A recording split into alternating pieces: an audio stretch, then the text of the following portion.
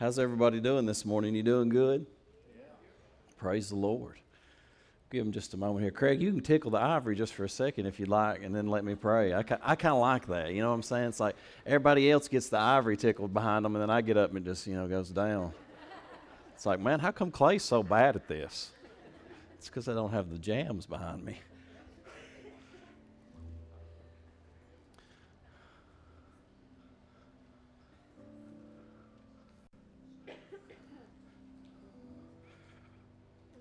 So yeah, I'm gonna get into this sermon. Before I do, I don't know. I was kind of, as we were worshiping this morning, I'm like, Jeremy, I got a little bit messed up. I feel like, I don't know if you experienced just the Lord dealing with your heart about anything, but I kind of was just overwhelmed with the goodness and the mercy of God.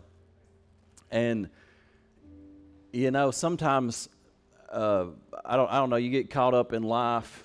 But sometimes the Lord will visit you and He'll remind you of where He's brought you from, what He's done in your life. Maybe even you get in ministry or you got family going on or you got work and you've got a million different responsibilities and burdens.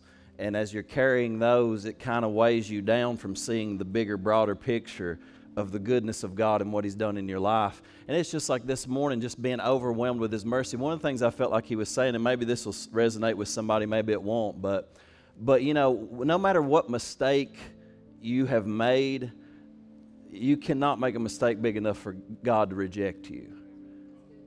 And some of you need to hear that because you've made mistakes recently and it makes you feel like somehow God's rejected you or He won't receive you. But I'm telling you, He wants to pour such love on you and for you to experience His mercy in such a way. Sometimes I come with so many weaknesses. I'll be here on a Sunday morning. I think, God, I don't even know how I can stand up this morning and speak with the things that are going on in my mind and heart. And He'll just overwhelm me once again and remind me of the power of His blood, what He has done in my life, where He's brought me from, the fact that He has forgiven us of our sins and put them away and given us new life and given us His Spirit. And we have inherited this kingdom that He's going to offer us, this eternal life. What a gift. So I don't know if you sense that this morning, but for some of you, I just want you to know, and I think the Holy Spirit wants you to know, that God is not done with you yet. And He is not going to forsake the work of His hands, and you are the work of His hands. And even when we struggle, even when we have great weaknesses, His mercy and His love is far greater. Amen? There's a guy... I was meditating this week on there's a guy named Richard Baxter. I don't know if you've ever heard of him. He was in the 1700s. He was a Puritan. Because I think about sometimes, I've been studying about, Lord, how am I going to get through this long term? How can I sustain myself? And that's kind of what I've been preaching about. We preached last week about discouragement and overcoming discouragement and working through that. And how do I grow spiritually to grow long term and to not get burnt out with what God's calling me to do, because sometimes life is difficult. But Richard Baxter was a guy, he had dozens of health ailments, but in England in the 1700s, he was called to this particular city and he was so sick, he had so many difficulties, so many challenges. He was sent to this city. He ends up basically evangelizing the entire city in his weaknesses, in his ailments, in his frailty, and all of these things. And whenever they talked to him about what was his secret, he said, well, I spend 30 minutes to an hour a day simply meditating on heaven. He said, I spend 30 minutes to an hour a day meditating on where this is all going and where this is going to end up. He says, I've got my eyes fixed and my gaze fixed on the eternal reward, and every day that sustains me and that strengthens me to go the extra mile no matter what challenges I face. Amen. So I just want to pray for us this morning as we get ready to open up the Word. But why don't you just bow your heads with me, and Lord, we just come to you this morning. You know the challenges that we all face. And Lord, we just want to take a moment. Your Word says that one day, God, when this is all said and done, that the righteous, your children, the righteous, will shine like the sun in the kingdom of their Father.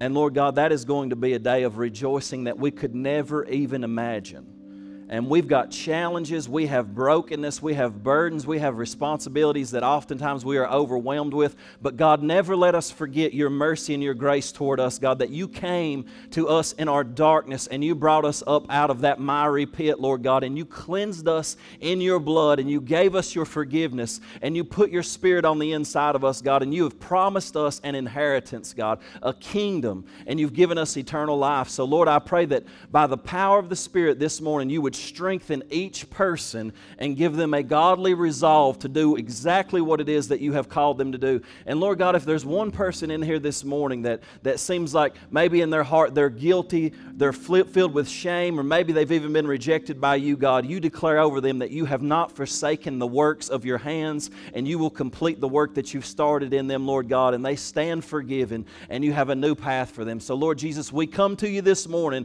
and we ask you to do your work in our hearts. In Jesus' name, amen. Amen. All right. Thank you, Craig. I mean, unless you want to do it for the rest of the sermon, a lot better. I'm going to read from 1 Corinthians 10, verse 11 through 13. And if you've got a Bible, you're turning there.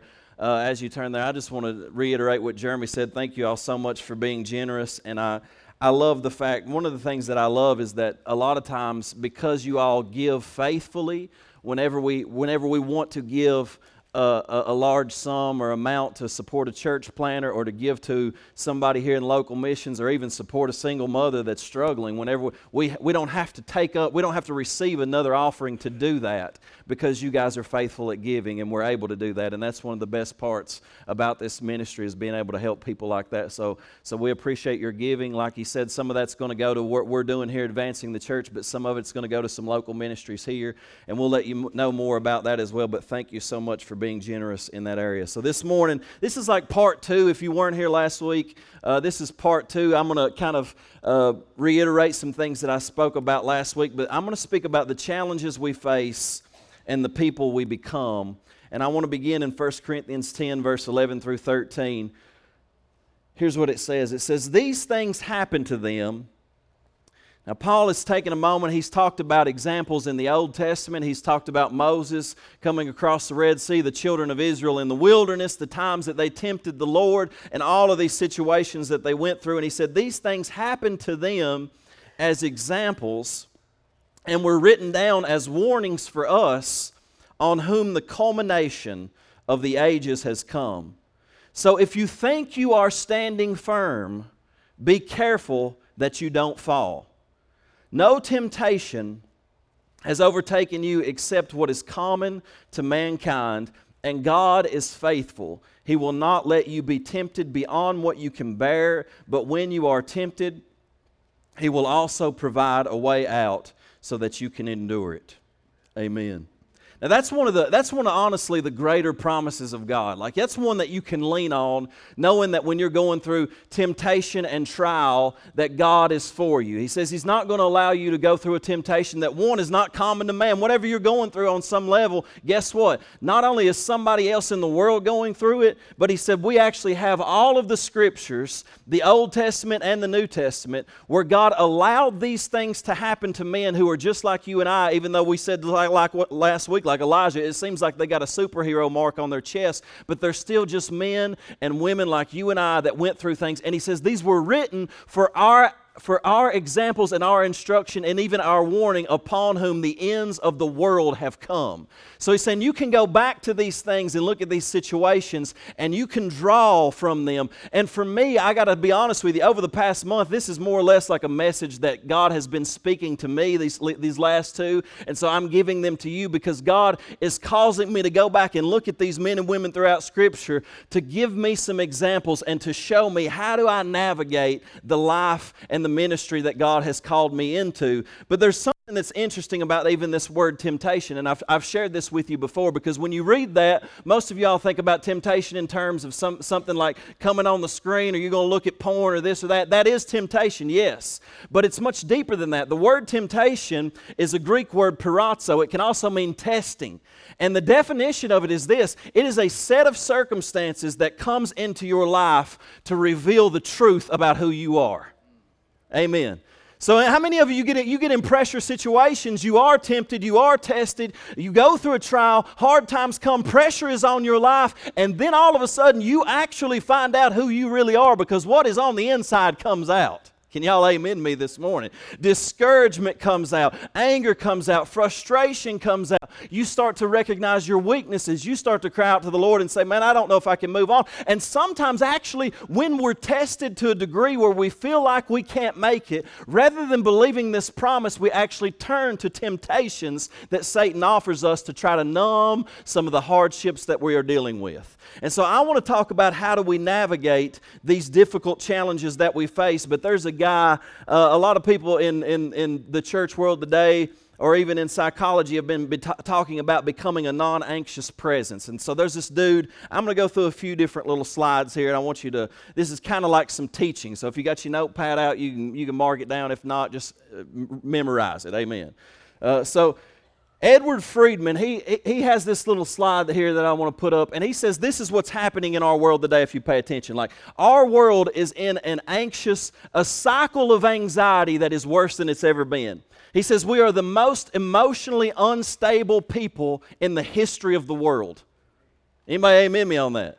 Like that, it's like he says we are the most emotionally unstable people in the history of the world. And a lot of it has to do with social media, a constant 24/7 news cycle, what's being pumped out, all the pressures of the world. It's not just that you got to deal with the issues of your family, you got to deal with the issues of things going on in other nations. You got to deal with the issues of shootings in other states. You have to hear all of these things all at once and learn how to process it. And even in the church world, pastors are talking about the fact that they have to respond to every single thing that happens in the world. That's one of the reasons I don't like watching the news much. I don't want to respond to every single thing that happens in the world. I ain't got time for that. Amen. And that just brings anxiety. But here's what he says is what happens. It's this cycle of anxiety is that no matter the things that happen in your life, it could be a local pressure, it could be a global pressure, but a pressure comes, somebody aggravates you, something goes wrong in your home, something goes wrong with your child, and number one, it's not responding, it's not thoughtfully responding, but it is reacting based on how everyone else is reacting. So we just shoot off immediately into reacting with anger, outrage, fear, whatever it may be to try to control the situation. And so we react and immediately move into a herding instinct. So basically, whatever anybody else is doing or whatever my influencers are or whoever it is that I follow in news media or Instagram or whatever, that's who I'm jumping on the bandwagon with. I'm not going to thoughtfully discern how I should respond. I'm just going to jump in and say and do what everybody else is saying and doing. Amen. So we move into the herd instinct, and then we move into blame displacement, because God forbid I should actually search my own heart and see what's going on the inside of myself and where I could get better and what God is causing me to change in my life. Amen. So what happens is it's just way easier to get angry, to jump on board with everybody else, and then to point the finger at somebody else and say, well, it's their fault, we're the victim, you're the one that's wrong, I'm right, and just to place blame on everybody else. And what he says is that we move then into a quick fix mentality. And so the problem is this: when we move into blame displacement and quick fix mentality, there's a few things that we miss out on as Christians. Because we want to just move past things, we never actually search our hearts to ask the question, God, what do you want to do in my heart right now? What can you change in me? What needs to happen in my heart? And not only that, because we love quick fixes and we love to just put things behind us, then what happens is we never actually develop any perseverance or emotional stability. It's actually because we're so emotionally unhealthy that we freak out and we start to try to find any which way to get a quick fix so that we can move beyond it without ever actually dealing with the deep-rooted issues of our heart. I hope you're hearing me and understanding me this morning. Amen. Because even, when you talk about people that have disagreements or arguments with one another, when people have those disagreements, they don't want to talk it out. They want to be angry. They want to blame. They don't want to have a conversation. And they certainly don't want to ask, Lord, where am I wrong in this situation? And so what happens is, what's the quickest way that we can fix it, numb ourselves to it, go over it without actually dealing with the deep-rooted issues of our own heart so that we can become a better person and more Christ-like in this situation. And then he says, here's the problem. Once you go through all of that, you're faced with a lack of well-differentiated leadership. Now, what does this mean? Y'all are like, man, this is a little bit heavy, Clay. This is above me right now. Next week, I'm gonna chill everything out, make it real surface level.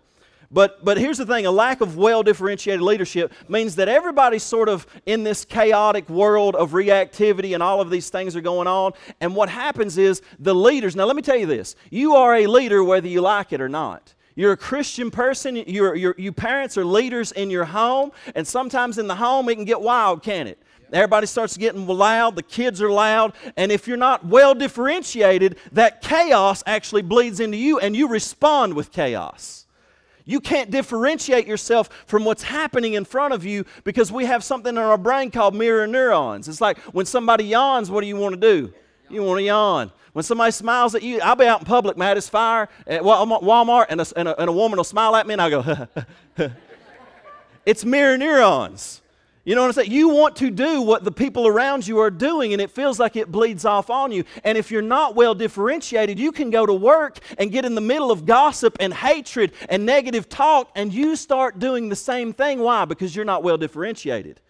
And you can't inject into that to say, look, let me talk to you about a different angle here, and bring peace into the situation, bring wisdom into the situation, bring kindness and goodness and the Word of God into the situation, because you are overwhelmed and you're not well differentiated. You can't say, I see that you're angry, I see that you're upset, I see that these things are going on, but that doesn't have to be the way that I am and the way that I respond. Now, this is better preaching than y'all shouting this morning. Because if you can learn this, if this can become a part of your life, so like sometimes I'll notice when things are happening around me, I start to feel my emotions getting, and I want to get involved in it. But then I have to step aside and say, no. Lord, how do I respond to this faithfully? And how do I inject the peace of God without placing blame or taking sides? And how do I inject the peace of God and the wisdom of God into this situation so that we can bring healthy growth? And at the end of the day, all of us can make a change. All of us can see, God, what is it that you're trying to do in our hearts? And so we have these things that are going on. Now, we're going to face multiple challenges. And so he said, in the Old Testament, if you look, there are examples. In the New Testament, if you look, there are examples. And sometimes you had leaders, guess what? They struggled with being well differentiated. They let the circumstances around them get a hold of them and shape them in a direction apart from the plan that God had for them as leaders. So let me walk you through a few things here, because we face a couple of challenges. One of the challenges that we face is in our homes, in our workplaces, and even in the church, a failure to lead. A failure to lead in a healthy way. Now, Peter is the first one that I want to show for you. Now, Peter, the issues that he dealt with, we talked last week about the dynamics of discouragement. And I'm going to talk about that again. But what he faced was some momentum dynamics, because on the outside, it looked like Peter was doing well. I don't know if you read much about Peter, but it looked like he was doing really well, because when Jesus came to him, he says, who do men say that I am? And they're like, well, some of them say that you're Jeremiah, you're one of the prophets, maybe you're John the Baptist. But he said, but who do you say that I am? He said, well, I say that you're the Christ, you're the Son of the living God. He had a pure revelation, and Jesus said, blessed are you, Simon, son of Jonah, because flesh and blood has not revealed this unto you. This is a revelation straight from my heavenly Father from heaven. And, I bet at that time Peter was like, that's right. You know what I'm saying? I mean, I've got this thing figured out. Jesus, you're going to quickly find out that I should be in charge of this whole thing. And not only that, but here pretty soon you're going to call me the Rock. You know what I'm saying? And like Dwayne Johnson. And we're going to have the same name. And so, but Peter's in that situation. He's got all the momentum going his way. And as soon as he says that stuff, Jesus says, you know what? Here's some things that's going to happen. I'm going to have to suffer at the hands of the Pharisees, and I'm going to have to be killed and be raised again on the third day. Peter takes him aside because he's got momentum. And he says, Lord, and he rebukes him. And he says, far be it from you, Lord. You can't do that. And you know what Jesus responds? He goes from telling him that he had a revelation from the Father that flesh and blood did not reveal to calling him Satan. He said, get behind me, Satan, because you think about things and set your mind on the things of men and not the things of God. And he says, you are a hindrance to me. And I'm blown away by that, because you can have momentum. You can be in a small group. You can be preaching the God. You can have momentum and get in a place of leadership where people look up to you that actually makes you look a whole lot better than you actually are. Somebody amen me. You know what I'm saying? You're looking a whole lot better than you actually are. Why? Because you have had a revelation from God, but you've not yet processed that revelation in your heart to the degree that it will impact others, and you're actually hearing from God in the next move. Because this happened to Peter over and over again. If you remember, Peter makes the bold declaration. He says, Lord, I'll never leave. If everybody else fails you and leaves you, I'll never leave you. And then Jesus said, you know what? Tonight you're going to deny me 3 times. And even after Jesus prepped him, because of the pressure of people around him and the fear of possibly being crucified as well, he was not well differentiated. And as soon as one little girl said, Peter, I thought I saw you over there with that dude, he said, no, you didn't see me with that dude. He was not well differentiated. He denied Jesus 3 times. Well, then Jesus restores him. And he's back on track. He's back in the ministry. He's filled with the Holy Spirit on the day of Pentecost, preaches, and 3,000 people are saved. He's doing well, got momentum again. He's like, all right, we're back in it. And then all of a sudden, you read in Galatians 1 that Peter has had this revelation where literally he's sitting on a roof thinking about eating a ham sandwich, even though he can't at that time eat ham because of Jews' dietary laws. God drops a curtain down out of the sky all over the animals and says, I've cleansed everything, so no longer call common or unclean that which I have cleansed. And so he's changing dietary laws and restrictions, but he's also saying now this gospel doesn't just go to Jewish people. This goes to the Gentiles. He goes and preaches to Cornelius, who is an Italian Gentile household. The Spirit of God falls on them. They're saved, and he's like, oh man, okay, this thing is going out to everybody, indiscriminate of what nation they come from or whatever. He gets that revelation, and you know what? When Paul goes up to Jerusalem, he finds that Peter is no longer eating with the Gentiles because of the pressure of the Jews around him. And Paul said, you know what? I rebuked him to his face because he stood condemned. He's not well differentiated. He's allowing the pressure of the people around him to reveal who he truly is, and he's not yet well differentiated. So this is a failure to lead. Now the second person that I want to show you is Elijah, and we talked about Elijah last week, and so I won't spend a lot of time on it. But do you remember Elijah? Talk about a guy, man, that is bold. I told you, like he eats nails for breakfast. He's got a big E on his chest. I think he's a superhero. He's caught up into the heavens at the end of his life. He doesn't even physically die. Chariots of fire escort him into heaven. The man starts his ministry. He just shows up on the scene and says, I don't know if y'all know this or not, but you've been worshiping other gods. I'm shutting the heavens up today. It's not going to rain except at my command. He shuts the heavens for 3.5 years. He goes to a widow's house, supernaturally provides for them miraculously. Her boy dies. He raises him from the dead. And then he shows up and he has the prophets of Baal on Mount Carmel. And he calls down fire out of heaven, causing them all to bow down and say, the Lord is God, the Lord is God. And he slays 450 prophets of Baal, wins a great victory. I mean, he is walking in miraculous supernatural power. And all of a sudden, one woman named Jezebel says, you know what, I'm going to kill you just like you did those prophets. And that one voice so discouraged him that he went and hid in a cave and said, God, I'd rather die. It's because you can even have momentum, but when you're not well differentiated, there sometimes can be one voice in your life that totally deters you from what it is that God is calling you to do. I said this last week. I want to say it again. How many of you know, you might even have it just right out now in your life. You'll be doing good, and all it takes is one person, one voice to say one thing, and it totally discourages you and deters you from what God is calling you to do in this moment. Yeah. One voice, discouragement dynamics. So the third one, if you put it up, is Aaron. Now Aaron dealt with uncertainty dynamics because this is a guy, he's the leader, right? You got Moses and you got Aaron, his right-hand man. Moses goes up on the mountain to get the 10 commandments from God, and he's gone 40 days and 40 nights. And while he's gone 40 days, all right, he's gone just a little bit over a month.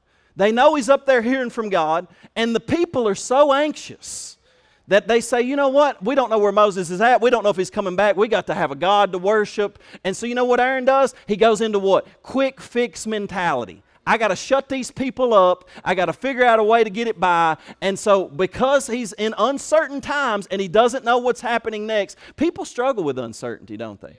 If you don't tell me where I'm going, where I'm headed, what direction we're moving, then I don't know what to do. And so he moves into the quick fix mentality and the pressure of the people. He jumps in with the herd. He says, give me all your gold jewelry. He fashions a golden calf and says, these be your gods whom you can worship. Because when you are uncertain, man, you can move into all kinds of different situations that are ungodly. This is why we must have a fresh vision from God. God, what do you have for my life? What do you have for my children's life? What do you have for the life of this church? Where are you taking us? We need to be sure in our hearts where we're going with Jesus. Amen.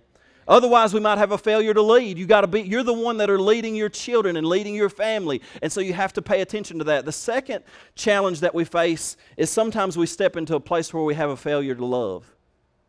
Now, love gets refined in challenges. Can I say this to you? Leadership is not real leadership unless it works in hard times. Love is not real love unless it works against your enemies. Amen. That's real simple, but it's still better than y'all are shouting, right? So love, in order to actually be love, and this is what Jesus said. He said, if you love those people who love you, he's like, what's that? That ain't nothing. You love the people that are good to you. You love the people that buy you Christmas gifts and never say anything negative to you. Wow. Impressive. But can you actually love people who aggravate the fire out of you? Can you actually love people who are so negative and so hurtful and demean you and criticize you and maybe even hate you and consider you an enemy? He says when that is tested, that's when real love is forged and that's when it's purified and comes to the surface. And sometimes we face a failure to love in these situations. Now Moses, I talked about him last week as well, but Moses faced criticism dynamics, and this guy was a man of love. I believe that God was happy to call Moses into the situation, and he's developing him as a leader. And you remember I told you last week that Moses ends up coming down off the mountain after they start to worship the golden calf. Moses goes before the Lord and the Lord is upset. I don't know if you know this or not, but the Lord gets upset when you worship other gods. Yeah. Amen.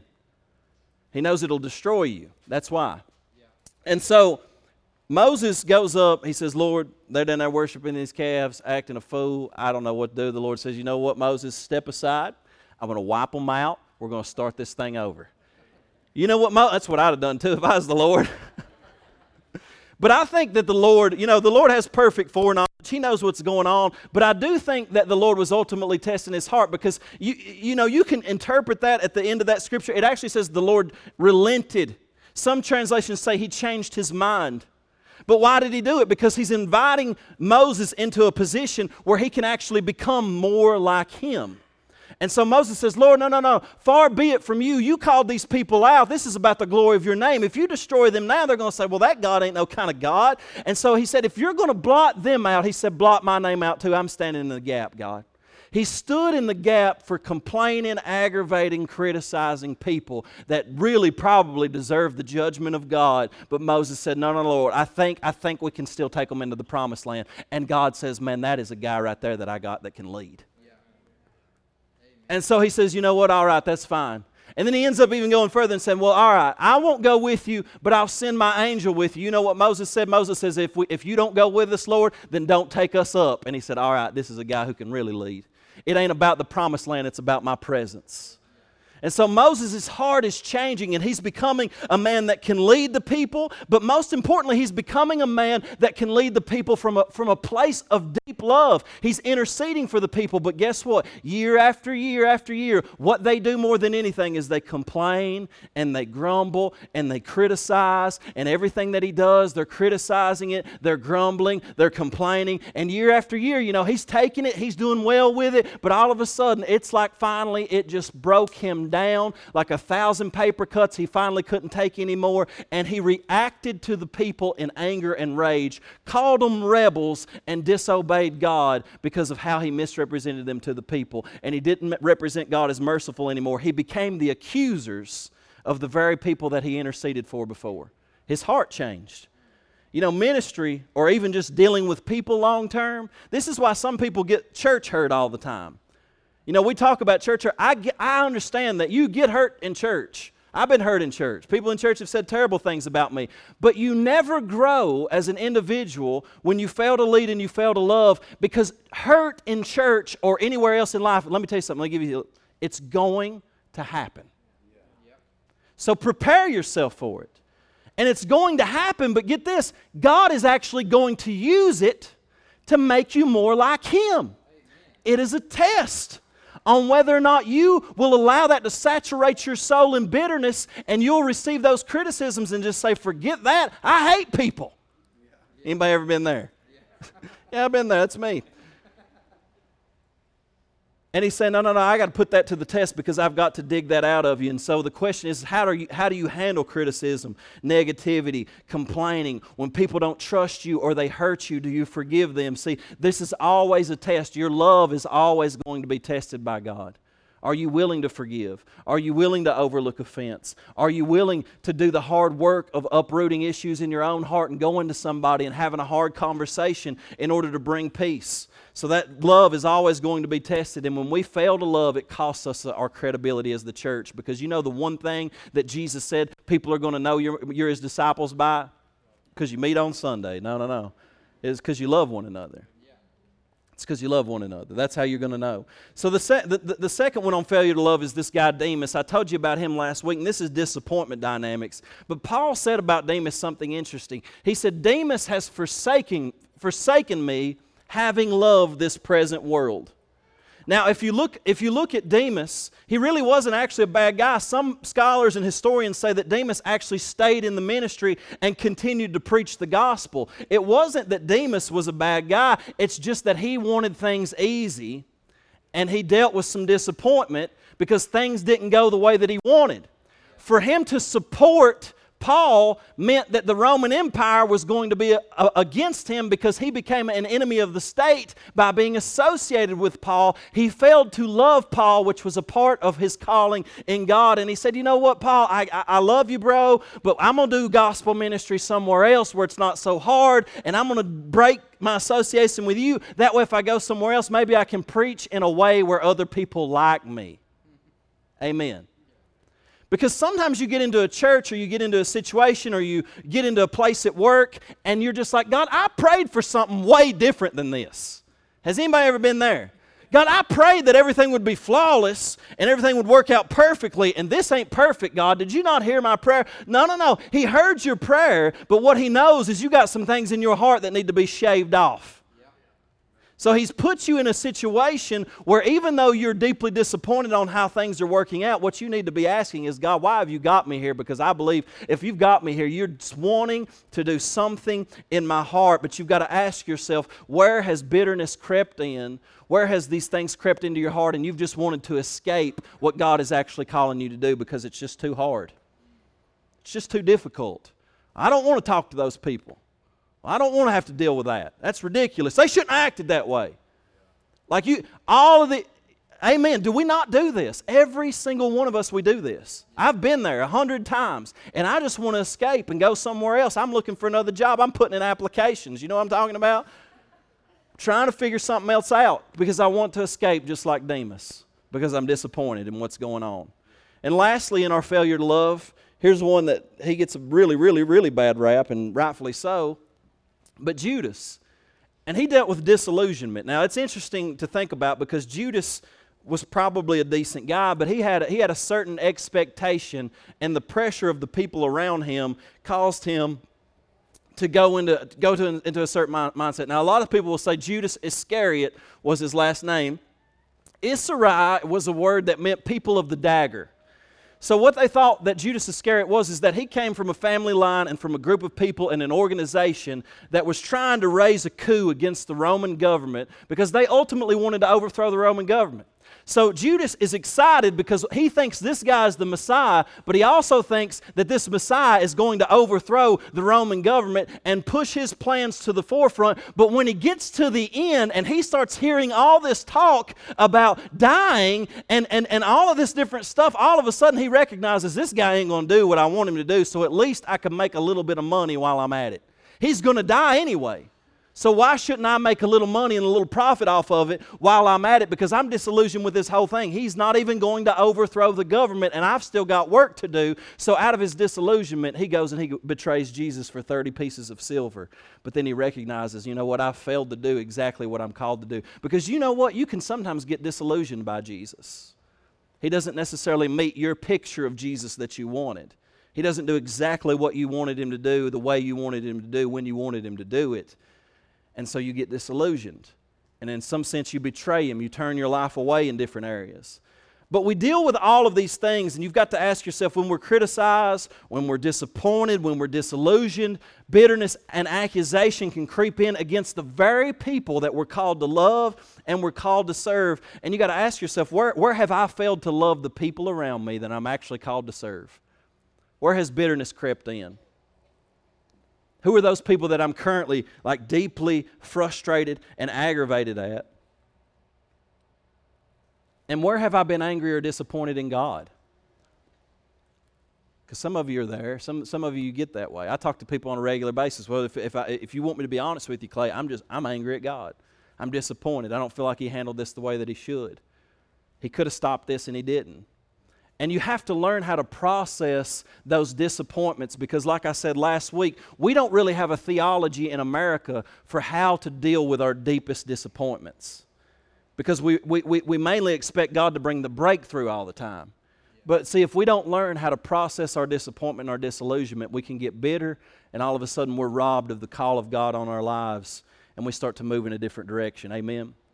So let's talk about this for a minute, because differentiation, it talks about we don't have a well-differentiated leader. So what does that even mean? These guys struggle with differentiation. When people put pressure on them, they buckled, they folded, they went with the herd mentality, they went into a quick fix, they blamed somebody else. All of these things are happening in their lives, but differentiation is basically this. It's the ability to remain connected to people while maintaining a strong sense of self and identity in God without others' pressure or disapproval moving you.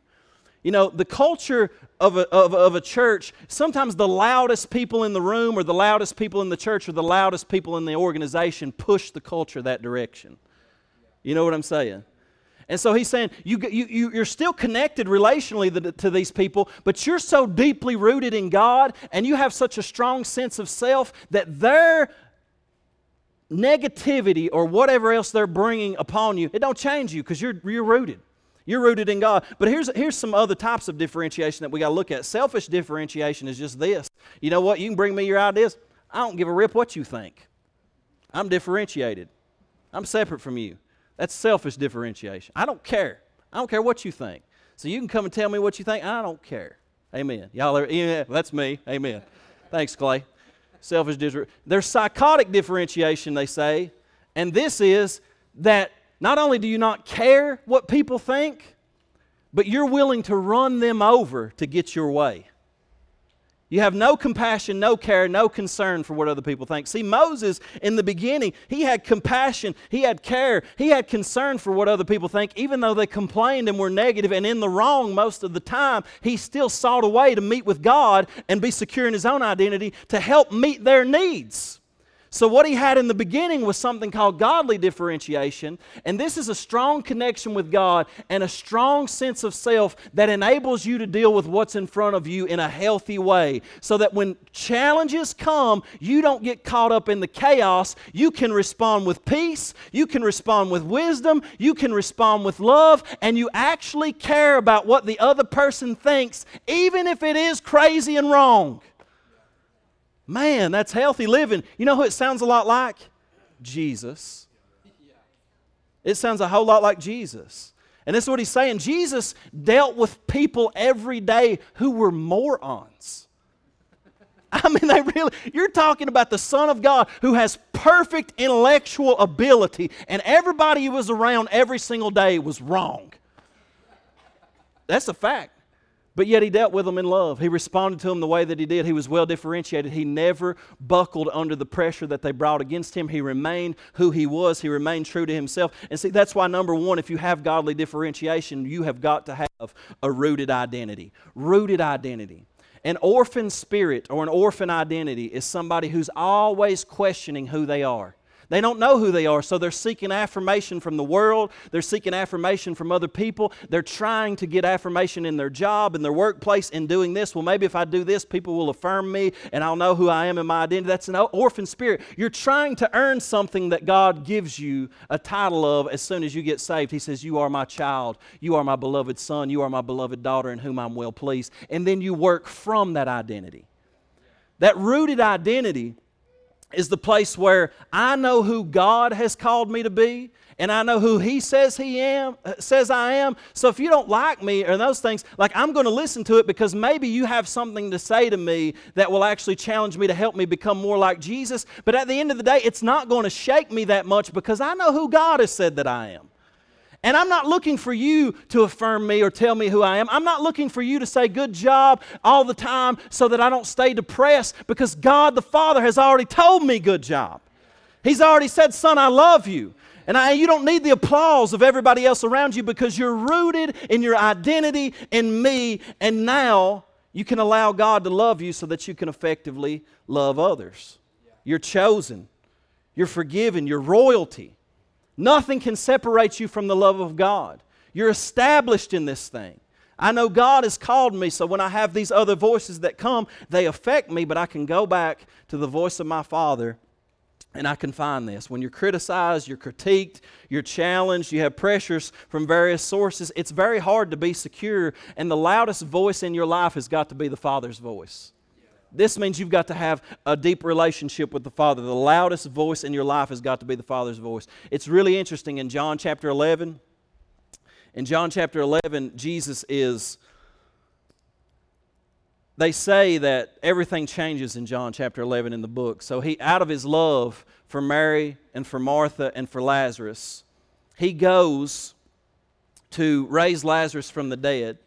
And because out of His love He raises Lazarus from the dead, at that point, He faces His greatest rejection. All the Pharisees, the Sadducees, everybody else, they basically begin immediately to reject Him publicly, and then it says they conspire on how they're going to kill Him. And He knows that. And it says that He went to a little place in the wilderness with His disciples. And if you look deeply into it, you know where He went? He went back to the wilderness, back to the place where He was first baptized by John the Baptist, where He heard the voice of His Father, "This is my beloved Son in whom I'm well pleased." He was facing His greatest rejection, His pressure to quit doing what He was doing. And you know what He did? He said, you know what? I've got to prepare for what I'm about to face. I'm going back to where I heard my Father's voice for the first time. And He heard His Father's voice once again. He's refreshed and He's renewed and He's differentiated. He hears the criticisms. He hears the fact that they want Him dead, but He says, I'm going to face this head on with wisdom, with power, and with love, and with mercy, and with grace. And I'm carrying the cross all the way for the joy that is set before me, because I see beyond this, because I know who I am in God. I know who the Father has called me to be, and I'm rooted in my identity, and I don't care what you say. I don't care what threats you bring. I don't care the criticisms that you throw at me. I'm going to do what God the Father has called me to do because my identity is rooted. And this really ties into the second one, which is upward call. And this is just the fact that, you know what, at some point you have got to come to a place where you set aside your past. Just like Paul said, you know what, I'm forgetting those things which are behind, and I'm moving toward the upward call of God in Christ Jesus. And so I'm not who I used to be, and I'm living for an audience of one. I'm not living for worldly recognition or fame anymore. I'm not living for pats on the back. I could get as many pats on the back, Paul said, as anybody because of my pedigree and where I came from, but that's not what I'm living for. He said, I want to know Christ, and I'm pursuing that upward call. I'm doing this for one person and one person alone. When you decide you're going to serve God in your workplace, in your family, let me tell you something. There may be a lot of resistance whenever you really push into it, but you're not doing it for anybody else besides the Lord first. The Lord first. The upward call. Now the third one, this is a goofy word, but I came across it recently. Kaizen attitude. Now, if you work at the Toyota plant, I don't know if anybody's ever worked there before, but they have something called the Kaizen model of continuous growth and development. Kaizen is a Japanese word for continuous improvement. And this is what the Lord has really been dealing with me about, is that when somebody comes, or when you face a challenge that seems like you don't want to do it, or it's hard, or maybe even somebody criticizes you and you think that criticism is just stupid. Can I tell you this? there's a place where God will use that to improve you in your life. Either how you respond to that person in love, or maybe there's something you actually need to change. And so in order to have godly differentiation, it shouldn't bother me too much when I receive a critique. It shouldn't bother me too much when I receive a criticism. There may be an element of truth that God is allowing to come at me so that I can make necessary changes to be more like Jesus. Yeah. Amen. I always got room for improvement. Yeah. I stink. And there's a lot of growth to be made if I'm going to become more like Jesus. Amen. So the last one is intentional spiritual practices and rhythms. And we're finishing this up here now. But intentional spiritual practices and rhythms. So there's another guy that came up with a cycle to go against what, if you put that next slide up for me there. But this is the way of Jesus, the counter cycle to that cycle of anxiety. He says, one, you've got to figure out not to react, but to slow down your life a little bit. Because our world is geared by Satan himself to be so high-strung and so fast and so quick that we don't even know how to slow down a moment to hear from God anymore. And then he says you got to take a Sabbath rest where you can be alone with God, you can retreat with God to hear the Father's voice. You learn practices of prayer and fasting and spending time with the Lord. And then you have this word here, if you're in small groups, you probably learned it either this week or the last week, koinonia, amen. It's a good one. But what that is fellowship. It means that you've got healthy relationships with people. Some people can correct you. Some people can call you out. Some people can encourage you and love on you. But you have deep, connected, vulnerable relationships where you're even, get this, open to being wounded. You're open to being wounded, and you're open to forgiving, and you're open to spiritual growth because you're wrestling with all these things. And then he says, and you move into a place of contemplative prayer where you slow down long enough to spend some quiet time with God, and where you can reset these things. Then you start to know who you are in God. And then he says, lastly, you move into that place of being well differentiated where you know who you are, you see what's in front of you, but you know how to respond in a godly way. Amen? So here's my last 4 little points, and I'm going to finish. But here's the thing that I've been wrestling with too as well. These are, now I don't know about you. I don't know if this helps you or not. Maybe you let me know later. But this is something that I have been personally battling with, becoming well differentiated so that I can respond to people in love. Because I have to learn this. I have to learn how to go through difficult, challenging situations and not get caught up in the same things and patterns of behavior and responses that these men that were given for us as examples were. I want to go the long haul. I don't know about you. I want to live for Jesus and at the end Him say, well done, you didn't blow it in the end. Cultivating godly resolve. Number 1, filling of the Spirit. I believe that the Bible teaches that there's one baptism in the Spirit and there's many in fillings. That's what I believe. I don't know what you believe, but I believe that we are progressively needing the empowerment and filling of the Holy Spirit. Acts chapter 2, Peter is filled with the Holy Spirit. Acts chapter 4, he's filled with the Holy Spirit again. He's confronted in Acts chapter 5 by a bunch of religious people, and that pressure's coming in on him. He's filled with the Holy Spirit once again to be boldly indifferent and speak the word that he needs to speak at that time under the pressure of people.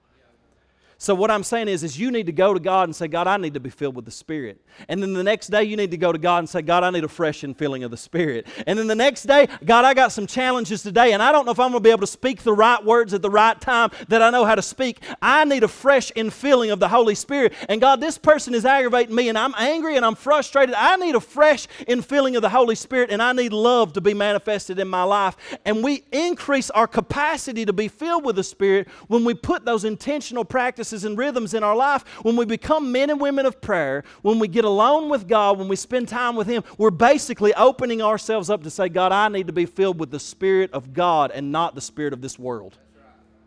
You need to empty yourself out of the spirit of this world. I'm looking forward actually to the beginning of the year because we're going to enter into a time of prayer and fasting again.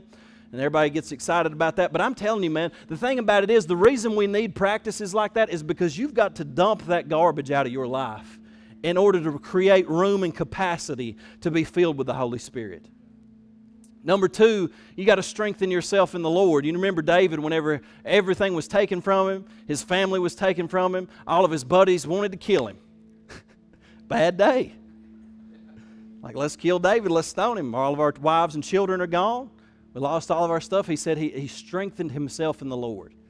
Now, part of that is very spiritual in the sense that you figure out ways to learn how to pray, to learn how to get in God's Word, to worship in private, to praise God in private, to receive strength from the Lord. But what I found out even too is there are things, I don't know, maybe it's some of you in here, maybe you hunt, maybe you fish, and I'm talking about in healthy, rhythmic ways. Maybe you ride a motorcycle. Some of you like to crochet. Maybe you like to take a walk outside. I had to take up golfing again just to get my mind relaxed. You know what I'm talking about? Like there are things that God has given us, hobbies of enjoyment, where we can disconnect from the pressures of this world and just enjoy what God has given us. You strengthen yourself in the Lord. Somebody said, amen, praise God. He's letting us, because you can get real legalistic about that stuff, man. Enjoy your life and bring God into it. And when you're out, when you're watching a game or you're taking a walk or whatever it is that you do to chill out, invite God into that. Say, Lord, thank you for this time of enjoyment, to disconnect, to just enjoy the gifts that you've given us. Number 3 is the gaze of the soul. What are you currently, what's your heart looking at? Where's the gaze of your soul? Hebrews 12, 2-3, it says this. It says, fixing our eyes on Jesus, the pioneer and perfecter of our faith. For the joy set before Him, He endured the cross, scorning its shame, and sat down at the right hand of the throne of God. Consider Him who endured such opposition from sinners, so that you will not grow weary and lose heart. Now, see, here's the issue. Sometimes what I do and you do is we grow weary and we lose heart and we want to give up. Things don't go the way we wanted. Things don't happen the way we thought they should have happened. We grow weary, we lose heart, we want to give up. He says, but no. If you realize that somebody is up there in the process of perfecting your faith, He's growing you. You're going through this for a purpose. He says, therefore, fix your eyes on Jesus and remember how He went to the cross because He saw the joy on the other side of it. You're going to go through difficulty. He said, consider Him who endured such opposition. You think, well, man, I'm getting opposed. Consider Him who endured so much opposition. Anything you do worth valuable in this life, you're going to face opposition either from the devil or the devil working through people. And He says, consider Him so that you don't grow weary and lose heart. Fix your eyes on Jesus. Keep the gaze of your soul there. And here's my last one. This is a good Christmas reference, my very last one. You got to have Grinch heart growth. I don't know if you remember the Grinch, but the dude, his heart grew 3 sizes that day. And it said something about because the meaning of Christmas came through, he found the strength of 10 Grinches plus 2. That's powerful this morning. I don't know where you all are at. But here's the thing. If I'm going to actually do what God has called me to do, here's what I found out. My heart ain't near big enough. My heart is not big enough. I've not yet reached the place where I love people the way God has called me to love people. And I need Him to grow my heart. I need Him so badly to grow my heart if I'm going to be able to do what He's called me to do, because I am not there yet. And I'm confessing that before you all, because that's, as a church and as a people and as followers of Jesus, we got to say, God, grow our hearts. We don't yet love people the way. If we really love people the way that you did, God, we'd be more adamant about reaching the people outside of these walls. We'd be more adamant about encouraging our brothers and sisters. We wouldn't let so many little grievous things crop up and let us get bitter and turn our hearts toward it. God, we've got to have a bigger heart. See, this is what Hebrews 12:15 says. It says, see to it that no one fails to obtain the grace of God, that no root of bitterness springs up and causes trouble, and by it many become defiled. Is there a root of bitterness that's cropped up in your heart for whatever reason that's allowing defilement in your own heart? Colossians 3:12-14, it says, put on then, as God's chosen ones, holy and beloved, compassionate hearts, kindness, humility, meekness, and patience, bearing with one another, and if one has a complaint against another, forgiving each other. As the Lord has forgiven you, so you also must forgive. And above all these, put on love, which binds everything together in perfect harmony. The cross is what love looks like, and love is difficult. I'm going to give you one last quote here. It's from Fyodor Dostoevsky, all right? He says this, he says, "Love in action is a harsh and dreadful thing compared with love in dreams. Love in dreams is greedy for immediate action, rapidly performed in the sight of all. Men will even give their lives if only the ordeal does not last long but is soon over, with all looking on and applauding as though on stage. But active love is labor and fortitude." And what he's saying is, love in dreams, what we want to do is I want to go out and be able to do an act of love and it get an immediate response and everybody say, "Wow, Clay, you're such a loving guy." And then it lasts about 3 seconds so that it costs me nothing. It's no sacrifice. And then I say, "Man, God, I'm a loving guy." But he says, no, real love ain't like that.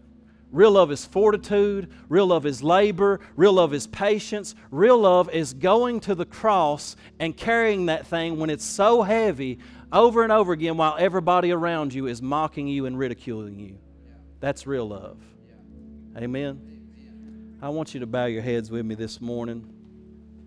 I want you to consider that love that Jesus had for you right here in just this moment. Because it's that love that is going to strengthen you to do whatever it is that God has called you to do in this life. So fix your eyes on Jesus. Fix your eyes on Jesus. This morning,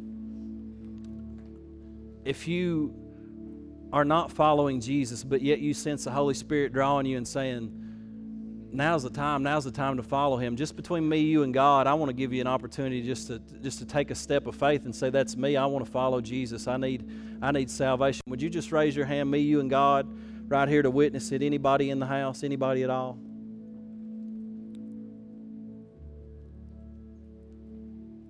Well, thank God.